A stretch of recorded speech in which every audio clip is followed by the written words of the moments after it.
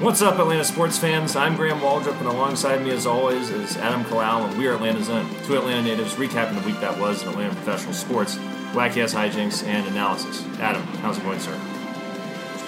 Going pretty well, Graham. Pretty well. Big week that we got coming up on the podcast, actually.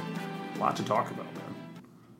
Falcons. Braves. One thing that's United, Atlanta professional sports. I feel like like you're talking over me when I'm trying to say something. It's great. I'm not completing your sentences or knowing what you're going to say. I saw you try to get in there before I was finished speaking, so I was like, you know what, I'm just going to plow through. No, I think that's good. And I think, I was interrupting you, ironically. So anyway, I lost my train of thought, and I thought you were going to say, I thought you were going to stop with the Braves and the Falcons and not go on to the other sources of our other discussions. But I was going to say, if you're comparing the Braves and the Falcons, you said Falcons first.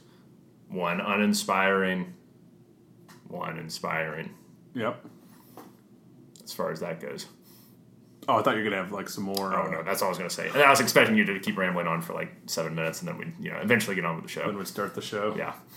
I could probably do that if you wanted me to. By all means. Oh, yeah, you want me to? Sure. I'm sure everyone wants to hear you just, do a nice little aside. So what were you thinking about talking about? What was going to be your little opener, your little intro? I never know what I'm going to talk about, Graham. I was thinking of mentioning the fact that I just beat you at tennis in heartbreaking fashion. I think you can put a little asterisk on that game. You won the first set. We were tied in the second set, and then there were free tennis lessons offered at Cone Park, and we had to leave because they were taking up all the courts.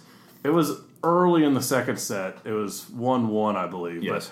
But I was very distracted once 15 people got on the court next to us with the guy screaming about, oh, we got Charlie Hustle over there. We got Charlie Hustle. Oh, you have no interest in this today, do you? It's the pink shoes. And then there's balls rolling over in front of me on the court. And yep. So, I mean, it's a slight asterisk, but I feel pretty good about it. You won the part that could be won. That was an interesting set because we're both Atlanta sports guys. Yes. So we both have that choke gene in us. And we were just going spades. Back and forth. And I even at one point thought when you had me down 40-15, it was set point for you. And at first I had the thought, second set's mine. Mm-hmm. And then I was like, wait, it'd be much easier to just win this set. So that I, got a little motivation. Up. Yeah. Well, the weird part is like no one could hold a service. I think there was only in that entire set 2 service games won. One by you, one by me. Every other service was broken. Made no sense. Double faults, unforced errors, piss poor tennis play. It was ugly. But hey, if we're gonna talk sports, we have to be athletes every now and then. Exactly. We have to put ourselves in the game. Right. For example, I am old faulty. I lose my temper. I curse. I threw my hat over the fence after double faulting to lose a game. I'm back-to-back points. Yeah. I think I'm like Hechavarria. Sure. You mean our starting shortstop in the NLDS? Well, see, that's the thing. Most of the time, I'm a bench player that plays pretty good defense with a weak bat. But every now and then, I'm going to push that starter and make the manager have some tough decisions. Mm. So I felt like a good hedge today. Good hedge. Yeah. Good hedge has been more prominent than bad hedge for the Braves, at least. That's for sure. That's true. And that's something we will get into when we talk about the Braves. During our Braves segment. Yes. Let's keep that sour, disgusting feeling we've held in our mouths since Sunday and discuss that 27-24 horrific, atrocious, insulting loss to the Colts. If we have to, Graham. We're contractually obligated for life, Adam. You know what you were signing up for. Well, where do we begin? Good, bad, and mostly mediocre. I don't know. I don't know where you begin with this team right now. Even last week when we beat the Eagles, I was kind of like, there's still a lot of issues. We should have beaten that damn team 30-6, and there's Matt Ryan throwing 3 more interceptions. Another one in the red zone. Or 2 in the red zone last week, right? Talking about the Eagles game, yeah. Yes. So it's like, I didn't know what to expect in this Colts game. The defense played inspired against the Eagles, but not so against the Colts. You had damn Jacoby Brissett, who's not like a shit quarterback by any stretch of the imagination, but he's, we wouldn't put him in that elite tier of Brady and Mahomes and guys like that. He's sort of middling. He's a middling quarterback. He's better than like Jameis Winston. Yes, he's better than Jameis Winston. Looks like I wouldn't even compare him to like one of the great quarterbacks in the league, but regardless of how you view him, what your perception of Jacoby Brissett is, he started out the game 16 of 16 against the Falcons, which is just inexcusable. You can't let. I don't care if you're on the road. It's like it seems like every time we have a big win under the Dan Quinn regime, we go out and lay a fucking egg in the next game, and it's usually against an AFC team. Remember the year after the Super Bowl, we lost to all the AFC East teams. I think only the Bills and Patriots were playoff teams there. We lost to the shitty Dolphins. I believe we're now 1-9 in our last 10 games against the AFC. Yeah, it's just these things that happen that are just inexcusable, and it's the way we lose. It's just self-sabotage. 16 might be the number of the week because I believe we had 16 penalties as well. Yeah, right? for like 135 yards or something. No, it was worse than that. Yeah, 16 penalties for 128 yards. One of those penalties is bullshit. The one that got called on Keanu Neal. We'll get into that a little later. But an elite, a supposedly elite defensive coordinator with supposedly elite defensive players all over the three parts of the defense is not disciplined enough to not get 16 penalties. It's just inexcusable, man. It's just, I said this multiple times throughout watching the game. I think I said I hate this team like 3 times. At least. This isn't fun to watch. No. And it's the penalty. I think 5 or 6 of those penalties were third down penalties where we stopped them. Right, extend the drive. That extends the drive. Yeah. And that just kills your offense, kills your defense, kills any momentum that you could get going, especially when we're trying to come back. And we just needed one more stop in that game, really. Yeah. And we're just pissing away 5 potential stops where the defense actually does what they're supposed to do. It was one shitty half by the offense and defense, and then kind of picked it up in the second half. Matt once again throws a pick on the wrong side of the field. So he's got 6 interceptions now. Trying to once again hit Luke Stalker on a deep pass. I don't understand why we keep targeting him on crucial situations. Whatever.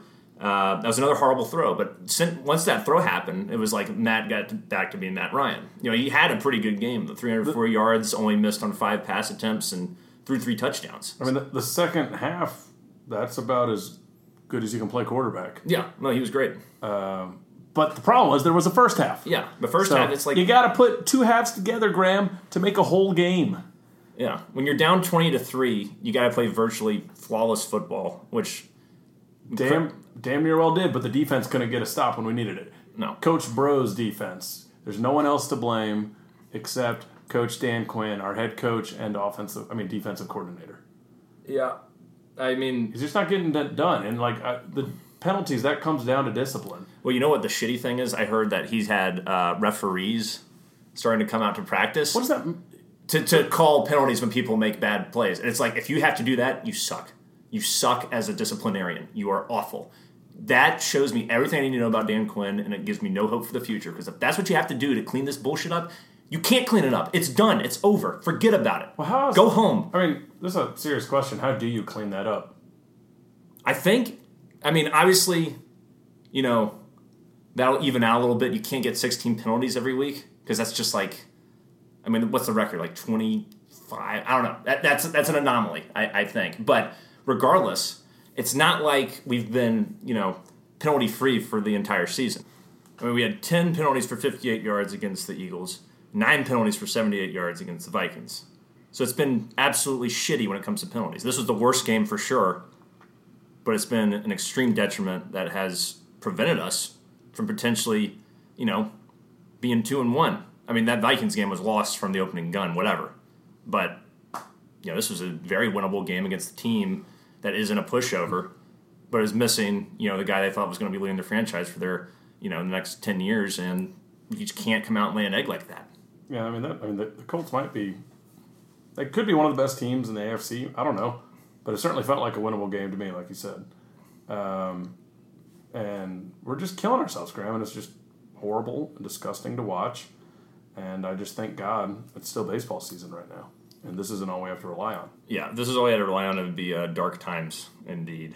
Positives, Devontae Freeman looked a little bit like Devontae Freeman. He had some good runs out there. Devontae Freeman was decent. He ran for 88 yards. Couldn't really keep running the ball in the second half just because you were down 20-3. So it's like he had a couple of long runs too. The 28-yard run was really nice in the first half. He only had like 5 rushes for 66 yards in the first half, I think, and it was like, or initially, that was where he was at, and there was like maybe 4 or 5 minutes left in the second quarter. I was like, we could still run the ball. It's not like we're out of the game yet, and it just didn't seem like we pushed that enough. But damn pick in the end zone that kills you. That was the ball when we get that pick, don't get any points. And that's the other thing. Matt Bryant's had 2 field goal attempts all year? Something like that. No, he made 3. He made 3 kicks in the Eagles game, I think. I think it was 1 of 2. Oh, you're right. He made 3 extra points. Go ahead. Yeah. So a lot of these situations where I understand you always want a touchdown, but when we're in the red zone, we got to come away with points. But when you're on the other side of the field, even, you have to come away with points. Even if it's not a touchdown, you've got to get a field goal, especially because you have a reliable kicker. At the very least, you got to score points when you're on the other side of the field. I think that's what I'm saying, isn't it? No, but you're saying red zone. I'm talking about even if you get onto the 40 of that team. Oh, gotcha. Even if you're not at the 20 yet. Like, even if you get to the 40, you better score. Yeah, and I feel like Matt is usually good at making those decisions and throwing it away when the play's not there. Yeah. And normally he tries to force it into Julio. We got Julio wide open in the end zone. Oh, he missed him in the first half. And he missed him in the first half, wide open, and we're forcing it into Luke Stocker. I just don't get it. I don't get that. And, like, the throws for Matt, it's like sometimes when he goes through these bad phases where he's throwing picks, it's like, okay, I could see why you made that decision, potentially. Every single one of these picks have just been awful. They've been the worst possible throw you could make, clearly on the quarterback, not on anybody else kind of picks. Yeah, like type of throws where you're not really sure who he's throwing it to. Yeah. Like, there's no one that much in the vicinity. Yeah. It was another positive game for Julio Jones. I think the 7th straight game he's had at least 100 yards, another touchdown. He's got at least 1 touchdown in every game this year. I think he's got 4 in the season, so he looks great. Which is great, but I preferred the games where he wouldn't score touchdowns, and we would win. Yeah. Spread the ball around. Yeah. Hooper looked good, 2 touchdowns. The offense wasn't god off. I mean, they were god off on the first half. It was, I don't know what to say. I'm trying to search for something to have some sort of positive, put some positive spin on it, but I don't know how to do that at this point. I think the only positive spin is that it's still early in the season. Yeah. And the NFC South, despite Teddy Bridgewater playing decent, the NFC South still seems winnable. It does seem winnable. So, no doubt. But you got to take advantage now while Breeze is if we out. lose to the damn Titans, then we're fucked. You think this is an angry conversation? Yeah, you can close up shop because when you're at home, you're facing Marcus Mariota, who's one of the worst passers in the NFL. The only guy you really got to worry about is Derrick Henry, who is an absolute monster who will kill you. Might just run all over us. But he could just run all over us. I mean, Marlon Mack had a very good game against us. 16 carries, 74 yards with a score. And the score he had was a pivotal score in the sense that he stiff-armed 2 of our guys, Trufant, and I can't remember who else there was, but that allowed them to win the game. And incredibly frustrating. And he was dealing with an injury. And just think about it. If T.Y. Hilton doesn't go out of that football game in the second half, they could have absolutely slaughtered us, potentially, because he had 8 catches, 65 yards in the first half, and with a score. Do you remember that play when it was Colts ball, 3rd and 12, and we actually got a little pressure on them, and they just had to dump it off, and we had like 5 defenders right there, and just all 5 just took an awful angle. Yeah. And the guy was just able to like slip right up the side of the field and get the first down. It was on a 3rd down, right? Yeah, it was 3rd and 12. Yeah. Oh, yeah, I do remember that now. Yeah, that was awful. Sorry about something else that was awful. Keanu Neal suffers torn ACL, out for the year. After, an Achilles. I'm thinking of last year. He suffered an Achilles tear. He's out for the year. In the last 2 seasons, he has played 4 games, which is horrible for him. He's such a talented safety. Even though sometimes he does go for the head kill a little too much, you can't deny that he's an enforcer out there and a vital part of this defense. So that absolutely blows. And what was even worse, to add insult to injury, he takes off his helmet after he realizes he's screwed, and he slams it down. refs call a penalty on him after a guy whose season is clearly over is just upset. It's not like the rule was not created for scenarios like that. And I know technically you got to enforce that. I don't know, but just it's not like he's delaying the game anymore by slamming his helmet. He's going to be down on the ground for a while. He's clearly severely injured. Those referees can go screwed off. Well, and you can throw the flag and then realize what happened, and you can pick it up. Yeah, exactly. They pick up penalties all the time. That's a great point. I'm not sure why that didn't happen. Yeah. And some people were going back and forth on this and saying they would have loved to see Dan Quinn pull a Snitker in a situation like that. I would have loved that. But then on the other hand, he would also get criticism for like getting too emotional and not being ready for the next play or the next man up mentality. I mean, I think that would fire. I mean, that's a classic Bobby Cox maneuver. I mean, that gets your team pumped. Maybe that would have done something to light a fire under the team's ass. I mean, maybe he did that in the second in the locker room. Maybe that's why they played so. I have no idea. Yeah. But what I do know is it's like this has a very eerie. Feels like 2018 again, Graham. Well, it feels a little like 2014, the final year of Smitty. It's the same stale, tired message. Yeah. And then instead of, Mike Smith, it was like, we're tough, and all this stuff. And now Dan Quinn, it's like he's got a new catchphrase every week. Like he was having everybody wear bad motherfucker t-shirts at practice during week 3. And it's like, it just seems forced. It seems very contrived at this point. It seems like he's scraping the bottom of the barrel because his motivational tactics aren't working anymore. And he's trying to do something to change it up. So it's like, I'll use bad motherfucker. Everybody loves Pulp Fiction. Like, I don't know. I hope I'm wrong. It just feels like we have seen this movie before. The message is getting lost, and we are not in a good spot as a football team. Yeah, and I mean, I certainly think the writing's on the wall at this point, and we just know how the season's going to play out. I think as suddenly optimistic as we were last week, which maybe will be that way again after week. Like if the offense, Matt Ryan somehow stops throwing picks, the offense plays like they did last week. I'm more concerned about the defense. I mean, I know, but we can be a team where the offense carries us. Like this offense should be a score 30-plus points a week offense. It should be, but I think one of the reasons why Devontae had such a good game is that the Colts have had a bad run defense for a couple of years now, and this year notwithstanding. They lost one of their key linebackers, whose name escapes me, before the game.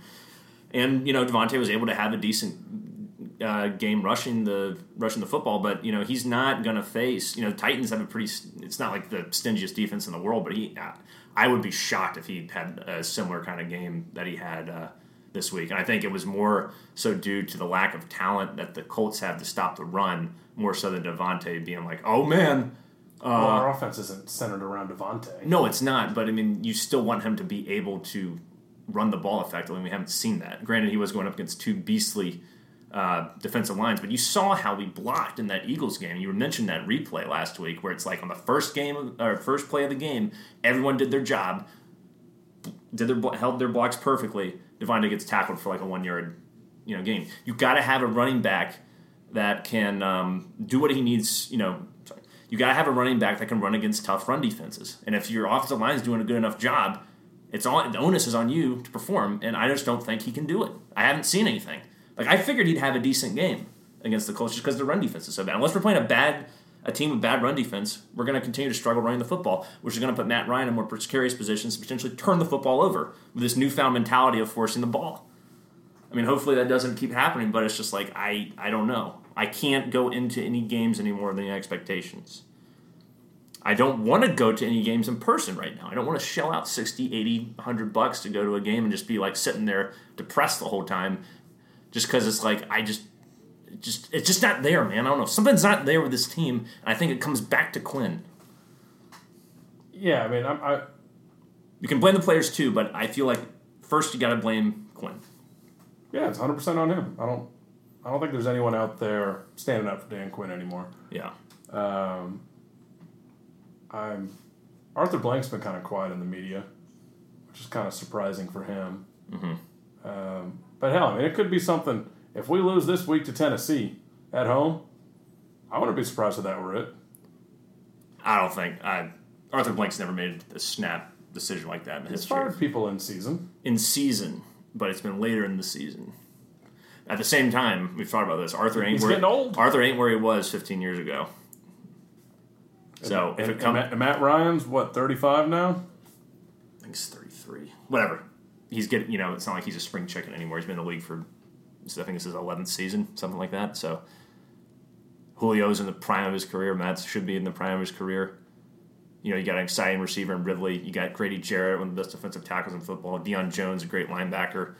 Sure. Keanu Neal, before he tore his ACL, was feared safety. You got too much. I still believe this is a very talented bunch, even though there are some deficiencies in the personnel. But I feel like Dan Quinn is not getting the most out of them, and we're seeing that. And we're seeing the same tired excuses and the same bullshit. And he just doesn't even need to say anything in the media anymore. Show me through the effort that the team will display, and that's it. I don't want to hear your bullshit. Well, here's the thing about the talent on this team. Think about us versus our favorite team, the Patriots. The argument could be made that we have more stars on our defense than the Patriots. Absolutely. But the Patriots have one of the best defensive units in the league. And they always do.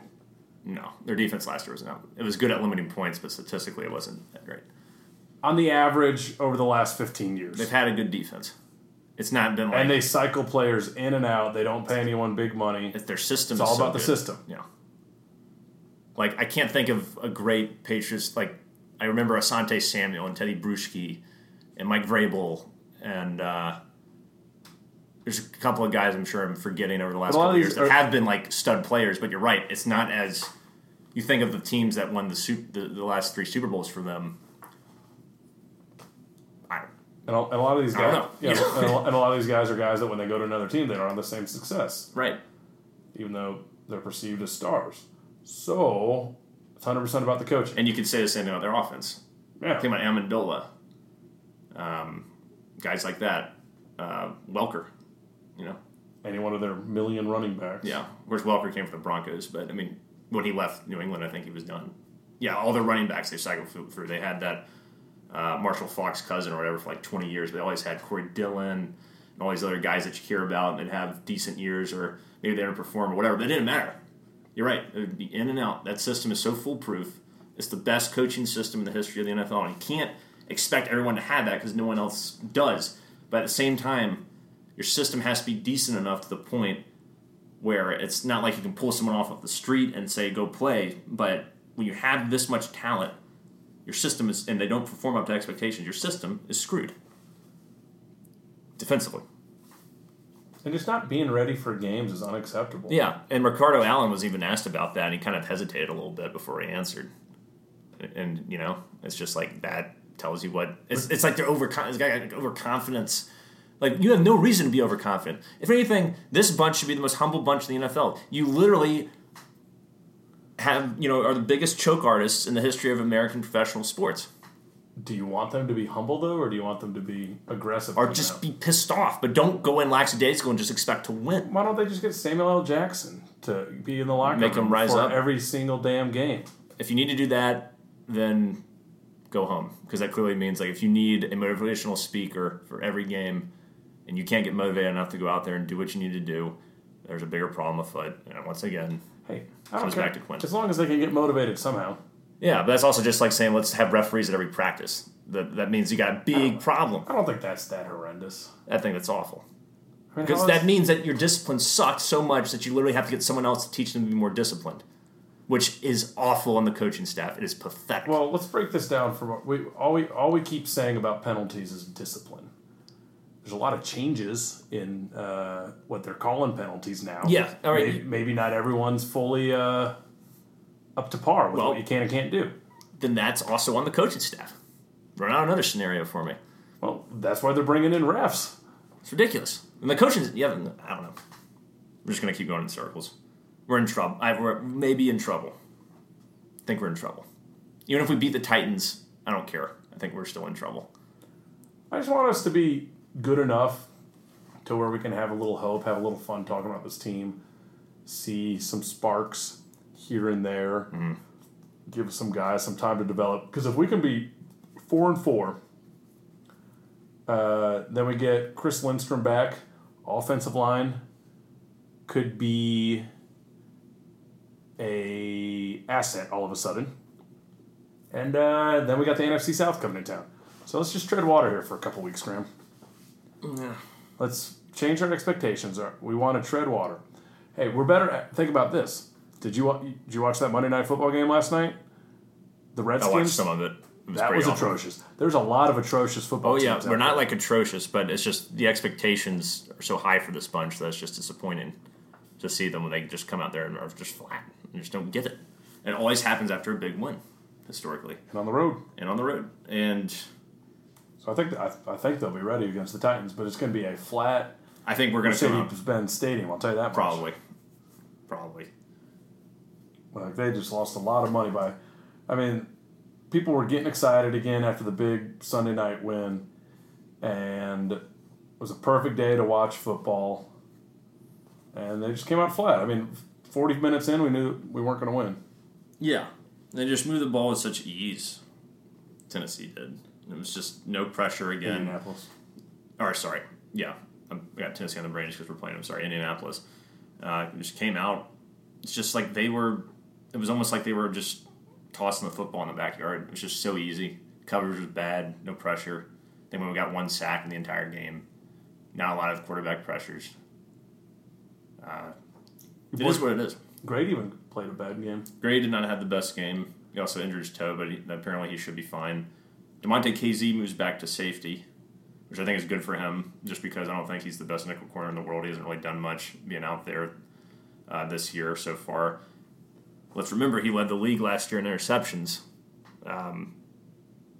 So that could be...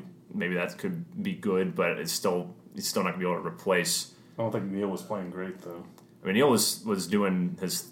I don't know. I can't honestly say whether or not Keanu... I didn't look at the Pro Football Focus. He never did anything that... All I know is he's the one that let Aguilar get wide open down the sidelines that if he had caught that ball right. would have... But I'm just saying, we know what Keanu Neal can do when he's at 100%. We know he's a good player. And we know KZ's good, but he's not as good as like Neal, Pro Bowl kind of player when he's on his shit. And it's just, that is a downgrade no matter how you look at it. So your personal accolades guy now? Fair. I hate subjective things. You're right. Popularity contest. Yeah. I'm just saying, he's well respected through the league. He's been rated well on Pro Football Focus. He's a good, very good safety. I'm just being difficult. I know, but yeah, I think I don't really want to talk anymore about the Falcons unless you have something very pressing you need to get off your chest. No, I'm good as well. So Adam, let's move on to the Atlanta Braves. Indeed. And before we get into all the excitement from this past weekend, for the first time ever on Atlanta's Own, we're going to be somewhat relevant. Jesus God. As far as timing. Okay. And the fact that we're going to get this out before we record it is it's breaking news, Graham. Breaking news. Okay. All right, and I want to get your opinion on it. I don't know what this is, and I'm very nervous. All right. It's actually not breaking news. It's breaking speculation, but...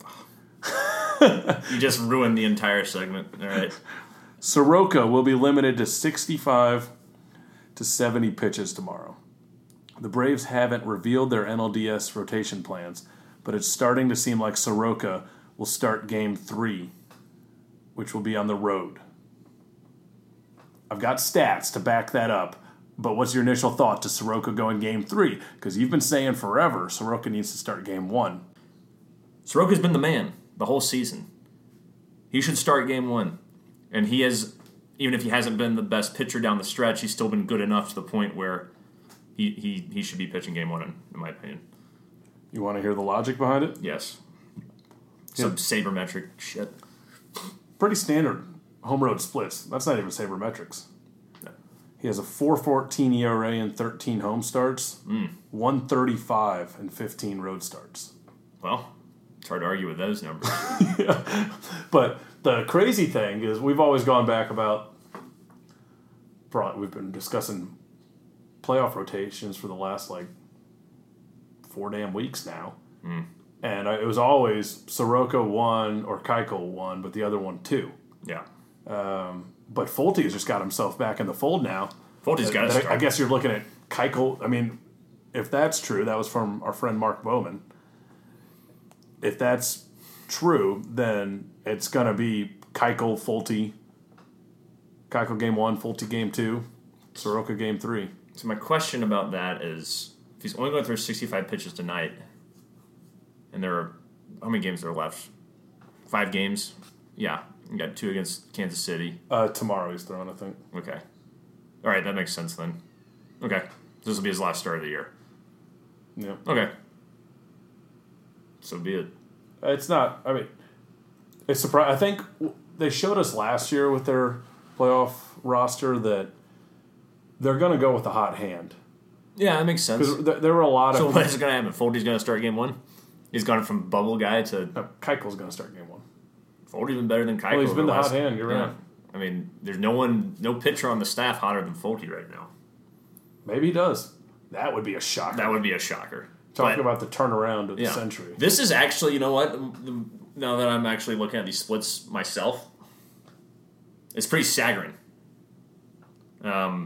He's thrown more innings on the road, so he's done better with more... We're talking Soroka? Yeah, Soroka. He's thrown 93.2 innings on the road, 76 innings at home. So he's had more opportunities. He's had 2 more opportunities away than he has at home, and he's pitched 17 more innings. And done a lot better. Only given up 4 home runs on the road. He struck out more guys on the road. 195 batting average against on the road. And he's, facing a righty dominant lineup for the most part in St. Louis, and they've only hit 194 off him. Not that that matters because you're playing St. Louis no matter what, but okay. Checks out. Well, I guess I can go screw myself then. Yeah. Well, I mean, sometimes, Graham... You know what? I was a very old school mentality on my part. Yeah. The stats actually back it up and make more sense for him to start on the rest. So, you know what? Fine. Sometimes, Graham, it does help to look at stats. Yeah. I mean, but that's basic stats. Those are basic stats. It's not like saying his F4 is better on the road. I don't care about his FIP. I do care about his FIP. But those peripherals, over the course of the season, say pretty much what you need to hear in terms of supporting that argument. It could be Fulte 1 with the argument I've been making about having the veteran Keuchel pitching game 2. Yeah, this is a very new-aged staff here, Adam. It is. I mean, remember last year... And Snicker's been very open to that, which has been nice. Well, remember last year, a bunch of the bullpen arms that got us there didn't make the playoff roster. Right. Like Jesse Biddle. Right.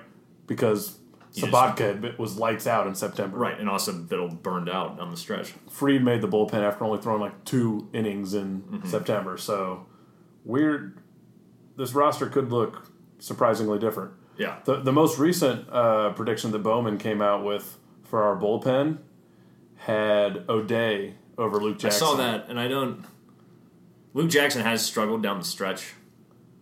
I don't know if I can trust Darren O'Day yet. I think this week's going to be very important for Darren O'Day. I think this week's going to be important for O'Day versus Jackson. It's going to be important for Swanson v. Hechavarria, too. Yes. I think, are you a little more open to the Hetch at this point? I am more open to the Hetch. I looked at the stats. It's pretty bad. They're bad. Dansby's OPS is anemic. It's 452 or something. It's just awful. He's hitting well under 200. Made 2 bad errors on Sunday against the Giants, and you gotta wonder if it's a product of his offensive struggles. I had no idea. Well, that would suck for him, man, because he last year when he was starting to play better towards the end, he got hurt. Right. And missed the playoffs because of that. Right. And this year he's healthy, but now he's struggling down the stretch, and I mean he's going to be on the roster no matter what. Yeah, he'll make the roster for sure. But I mean, Hetch might honestly overtake him at this point. I mean, Hetch has been lights out in September, man. Hitting 350, 420 on base, 706 slugging with a bomb. Hey, I mean, we've seen weirder things this year in baseball. There's a bunch of guys that have been average players throughout their career who have blown up this year, in fact. Sure. Matt Joyce. Matt Joyce was... He could be one of those guys. Journeyman... Not a loser by any stretch of the imagination, but just an afterthought addition to the roster. Honestly, yeah. You brought him on the roster. You look up the the stat lines, you look at the advanced metrics, and it's like, okay, we're getting pretty much an average guy. Maybe he'll have a decent season. I don't know. Now, the guys should be in your starting lineup every day, especially considering the Cardinals, who at this point we're probably going to play. I know there's still a mathematical chance that we could overtake the Dodgers, but I don't think it's going to happen. The Cardinals don't have any left-handed pitchers other than some guy in their bullpen. So it's literally all righties. We have slaughtered righties. He has slaughtered righties in particular. He just mashes them. Yeah, I mean, that's Joyce certainly gets overlooked. And I know when we signed, we were his third team in spring training. And I know when we signed him, not to lump you in with all these people, Graham, but I'm sure we could go back and find a sound bit and say, I don't give a shit about Mac Joyce. You know what? We could have signed. Who were all the outfielders you wanted this offseason, Graham? Oh, I really wanted Michael Brantley. He's had a brilliant season with Houston. He's been good. Yeah. He was the main guy I wanted. I wanted to trade for Castellanos. He's been good. Yeah. Those are the two guys I really wanted. But it's these underrated signings that Anthopoulos has made literally no one notices, and then you look up and there's no one's questioning that this guy should be our starting right fielder now. To counter your point, I don't even think he was mentioned. I don't think we mentioned him when we acquired him or when we were doing a season preview show. Didn't mention him. I don't think he was brought up at all. Why the hell would you, considering his peripherals and what you thought he was going to be? Well, we went over the roster. Yeah, but I don't.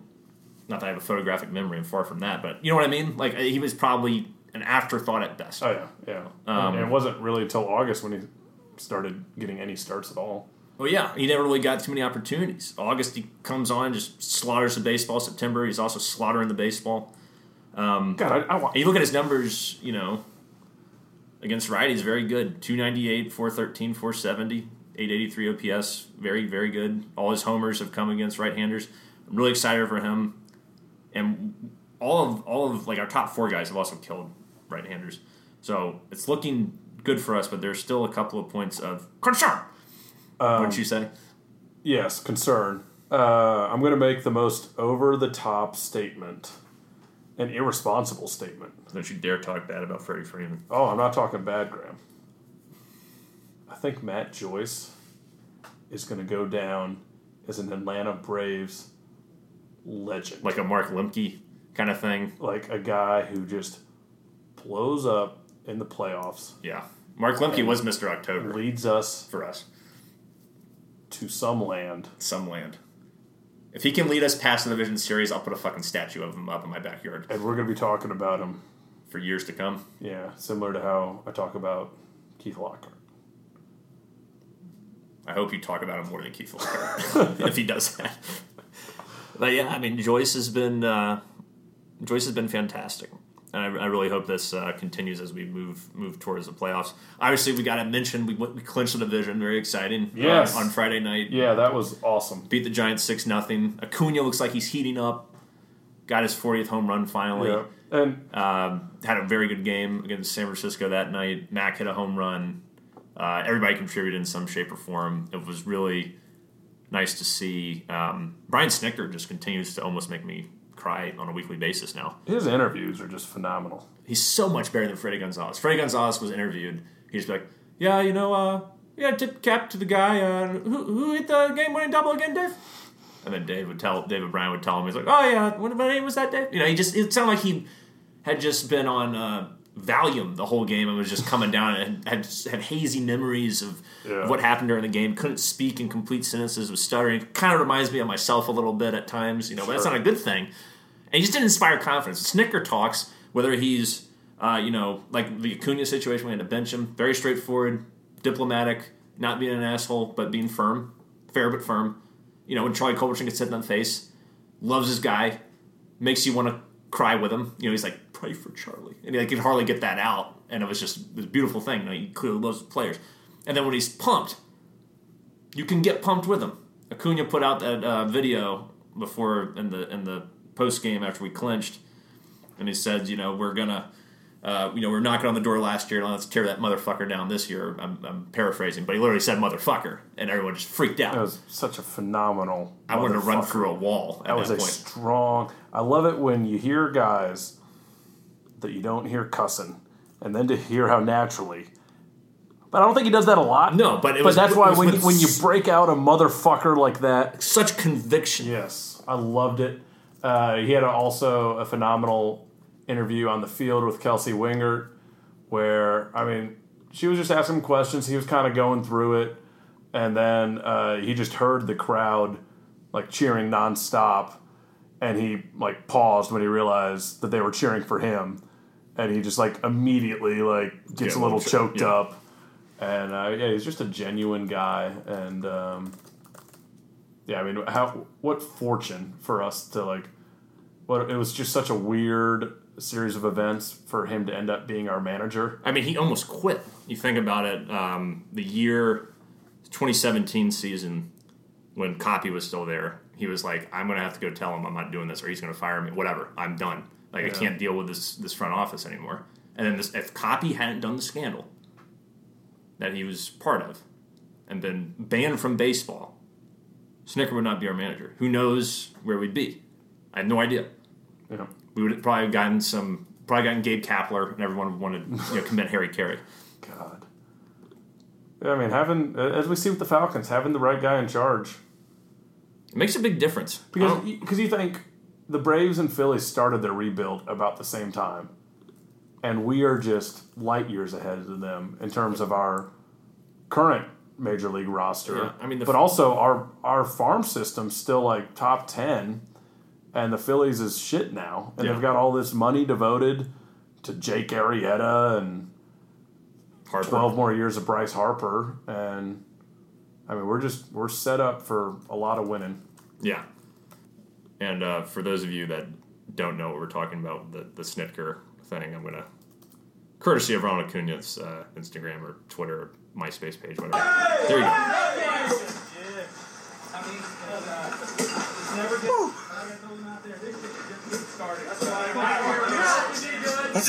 Like we knocked on the door last year, and this year we're going to kick that motherfucker. Yeah.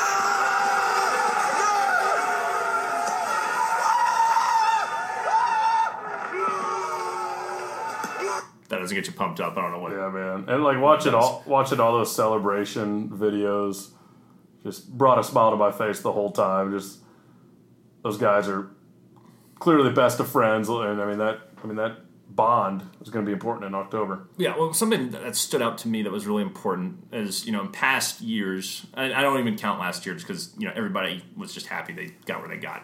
But in past years during like the Bobby Cox dynasty or even when Freddie Gonzalez got in the playoffs, it was like everybody was so happy that we did it. And it was, you never even had any guys saying, we're planning on, kicking ass and winning a championship. It was always just like, yay, we did it. It seemed like almost everybody that was interviewed after we clinched the division says we have unfinished business. I'm paraphrasing everybody. That was the general theme. Yeah. We have unfinished business. We got to do it. Even Anthopoulos was interviewed by Kelsey Wingert, and he wasn't even in the. He wasn't even down there. And she says, "I noticed you're dry," and he's like, "Yeah, I that was by design. I don't plan on getting wet until we win the division series." And I was like, "Fuck yeah, man! Yeah. That should be the expectation." I love where the organization's head is at in terms of what the expectations need to be, because I felt like we kind of got lost in this, this pageantry of winning 14 straight division titles, which is, a hell of an accomplishment. But when you keep just being a first-round exit every year, who gives a shit? It becomes meaningless. Well, you got to think this team this year, though, it's kind of unique in the way it's come together with these young guys that we're able to lock up. But we also have, Donaldson made big money this year. We don't know if he's going to be back next year. Mm-hmm. Same with Keuchel. So you got two veterans on one-year deals that this could be their only chance to win a championship with this team. Yeah. So, don't look to next year anymore. Let's get the job done. You got to. Yeah, there's no more development. There's no more. Not to say people can't keep getting better, but you know what I mean. There's no letting the foot off the gas and pumping the brakes a little. It's like pedal to the metal, 0 to 60, run through a fucking wall, and do whatever you have to do. We're clearly a better team than we were last year, objectively and subjectively. There's no way anyone could say that we're right. a worse team. Especially, you mentioned those two guys, Keuchel, Donaldson, the emergence of Soroka. Getting Keuchel, obviously. The bullpen acquisitions have been huge. Our bullpen's just solid, man. Yeah. And then Fulte just being like oh, thank you for this present in September. Right. A guy who was in AAA like 2.5 months ago that we thought was He looks done. He looks better. Yeah, should we mention that he threw 8 shutout innings in the clincher? Yeah, he was phenomenal. 93 pitches, I think. Absolutely phenomenal. And if you look at what he's done in damn September, I mean, sub 1 ERA, 0.69, 21 strikeouts to 5 balls. He's only given up 1 homer in 26 innings. He's been unfreaking believable. And I can't say anything else other than that, man. I mean, the guy is just on another planet right now, and he could be starting the game 1, man. Who the fuck knows? Whoever starts game 1, I'm going to feel confident in, though. It wasn't like last year where it was still, when you knew Fulte was going to start game 1, you're like, well, what's he going to be like? Is he going to be able to contain his emotions and just pop, even though he had a great season? No. Yeah. You know, Newcomb starting game 2 or game 3, and the freaking corpse of I can't remember the guy's name, Anibal Sanchez starting game 2. It's just like it didn't inspire a lot of confidence. But now you look at everybody in that rotation, you're like, I could see it working out. exactly. I'll even admit, even if Julio Teheran pitches, I'm not gonna like it, but I'm not gonna freak out either because he's had a solid season. He'll certainly be on the roster in some shape or form. I'm glad we're finished with the Braves. I felt so shitty after the Falcons. Yeah. And I'm even excited. I feel like whenever football season starts, I kind of back off baseball a little bit. Yes. Like, I don't get as excited about watching the games every night. Well, especially in these rebuilding years for the Braves, before last season, right? Yeah. It was just like, well, there's nothing really to care about for the Braves right now. The season's winding down. We suck. Whatever. Yeah. Well, and then this year we've kind of we've known for the last really month and a half that we're going to win the division probably. Right. But I'm excited to go watch the damn Royals game tonight. Mm-hmm. I want to see what, like you said, Hetch and Dansby. So who's your guy right now? If you had to say right now, regardless of the last week, who's your guy? Right now, who's hot is Hetch. So would you go with Hechavarria? I would. I would too. And even if Dansby can even have like a couple multi-hit games or something, I honestly think Hechavarria's won the job. Dansby's shown nothing since he's come back offensively. The other one we're looking at that we kind of forgot about is Cervelli versus Riley. Riley's been terrible. Yeah, I don't think Austin Riley can be on the roster. Or maybe Riley versus Duvall. I think you got to put. I can't believe I'm saying this, but Duvall has looked better recently. I know Riley took what's his name, Nola Deep last week or week before, whatever. But I mean, that's it. That's the only thing you can really say. So he's going to be in the lineup all week. But yeah, I mean, next week when we're back, we will know the lineup. Right. And we'll actually record before game 1. Yeah, we will record before game 1. Game 1's next week, man. It's exciting stuff. It's Thursday, yeah, man.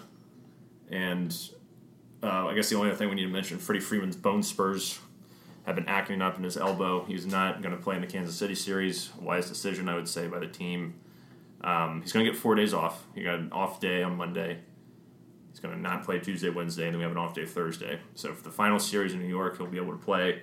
Hopefully that makes it stop barking because he's been slumping. I think he's like 1 for 18 or something like that in his last 18 at bats. He did have that one hit was a big hit.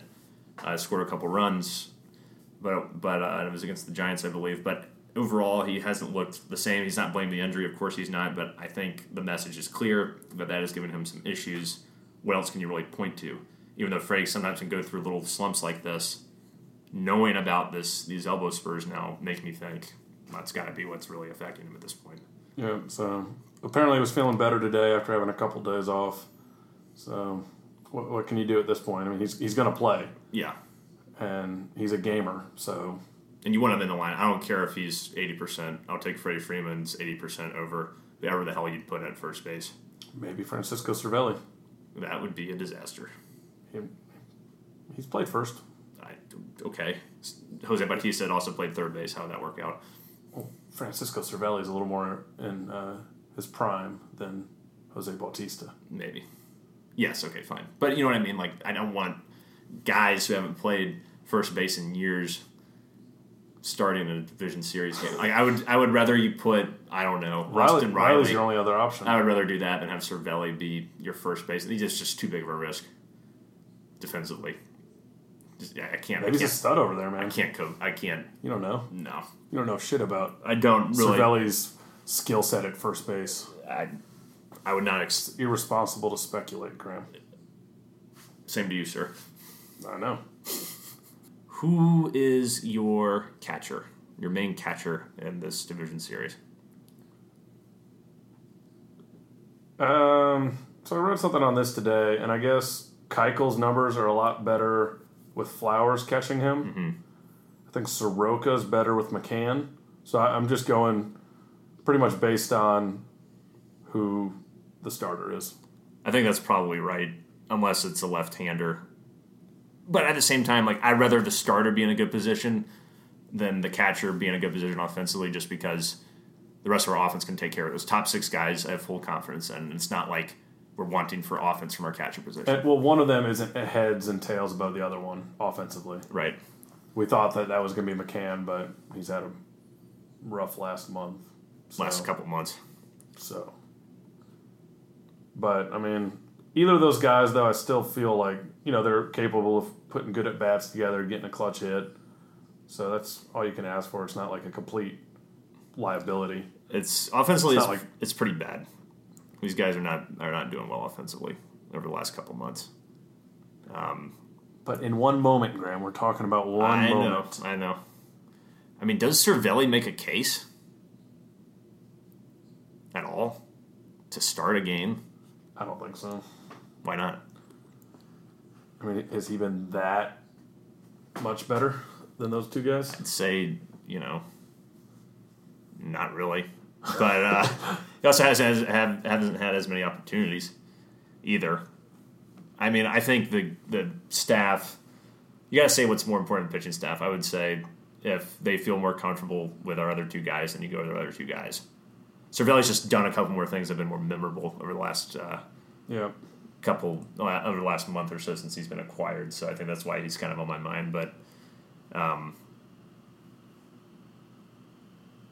I think he will be, even if he doesn't make the roster, I think he'll be a valuable resource for us in other ways because he's played in the NL Central for years with Pittsburgh. So he knows this Cardinal team. And I think, as silly as it might sound, I mean, you get your scouting reports from your scouts, but you also get firsthand experience from Cervelli just to be there to say, to help maybe guide Mac and Flowers a little bit, and maybe the pitching staff too. So I mean, having him there, regardless if he plays or not, I think it'll be a valuable resource. I think he's making the roster either way now with Camargo and Culberson both being out, because that way we can use one of those catchers off the bench as a pinch hitter. Yeah, and use your boy.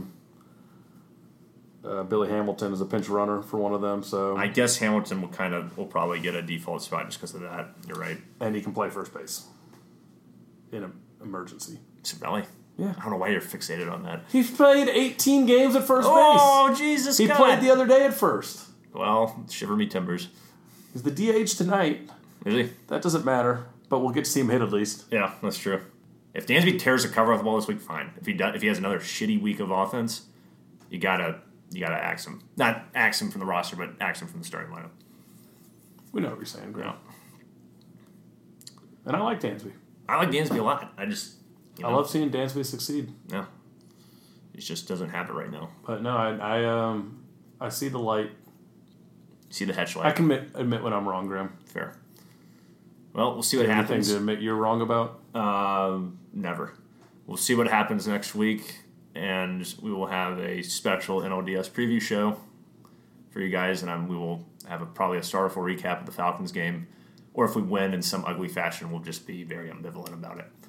I was talking with someone at work today about the Falcons game, and she was like, they better win this Sunday. I was like, you know what? They probably will, but it's going to be painful. Yeah. Just horribly painful to watch. It's going to come down to the last possession. It'll be an absolute struggle. Like... I bet Tennessee will be driving to win the game and then fumble it, and we miraculously recover and win by 1 point after being up by 20. Sounds about right. Yeah. That's true to Atlanta. That's what this team does. Well, we'll recap it all for you next week and preview the NLDS. Until then, chop on, rise up, stand brotherhood, remain true to Atlanta. Unite and conquer. I did that out of order. I hope I covered all of the teams. Thank you for listening. Good night. Hospitalis. Hospitalis.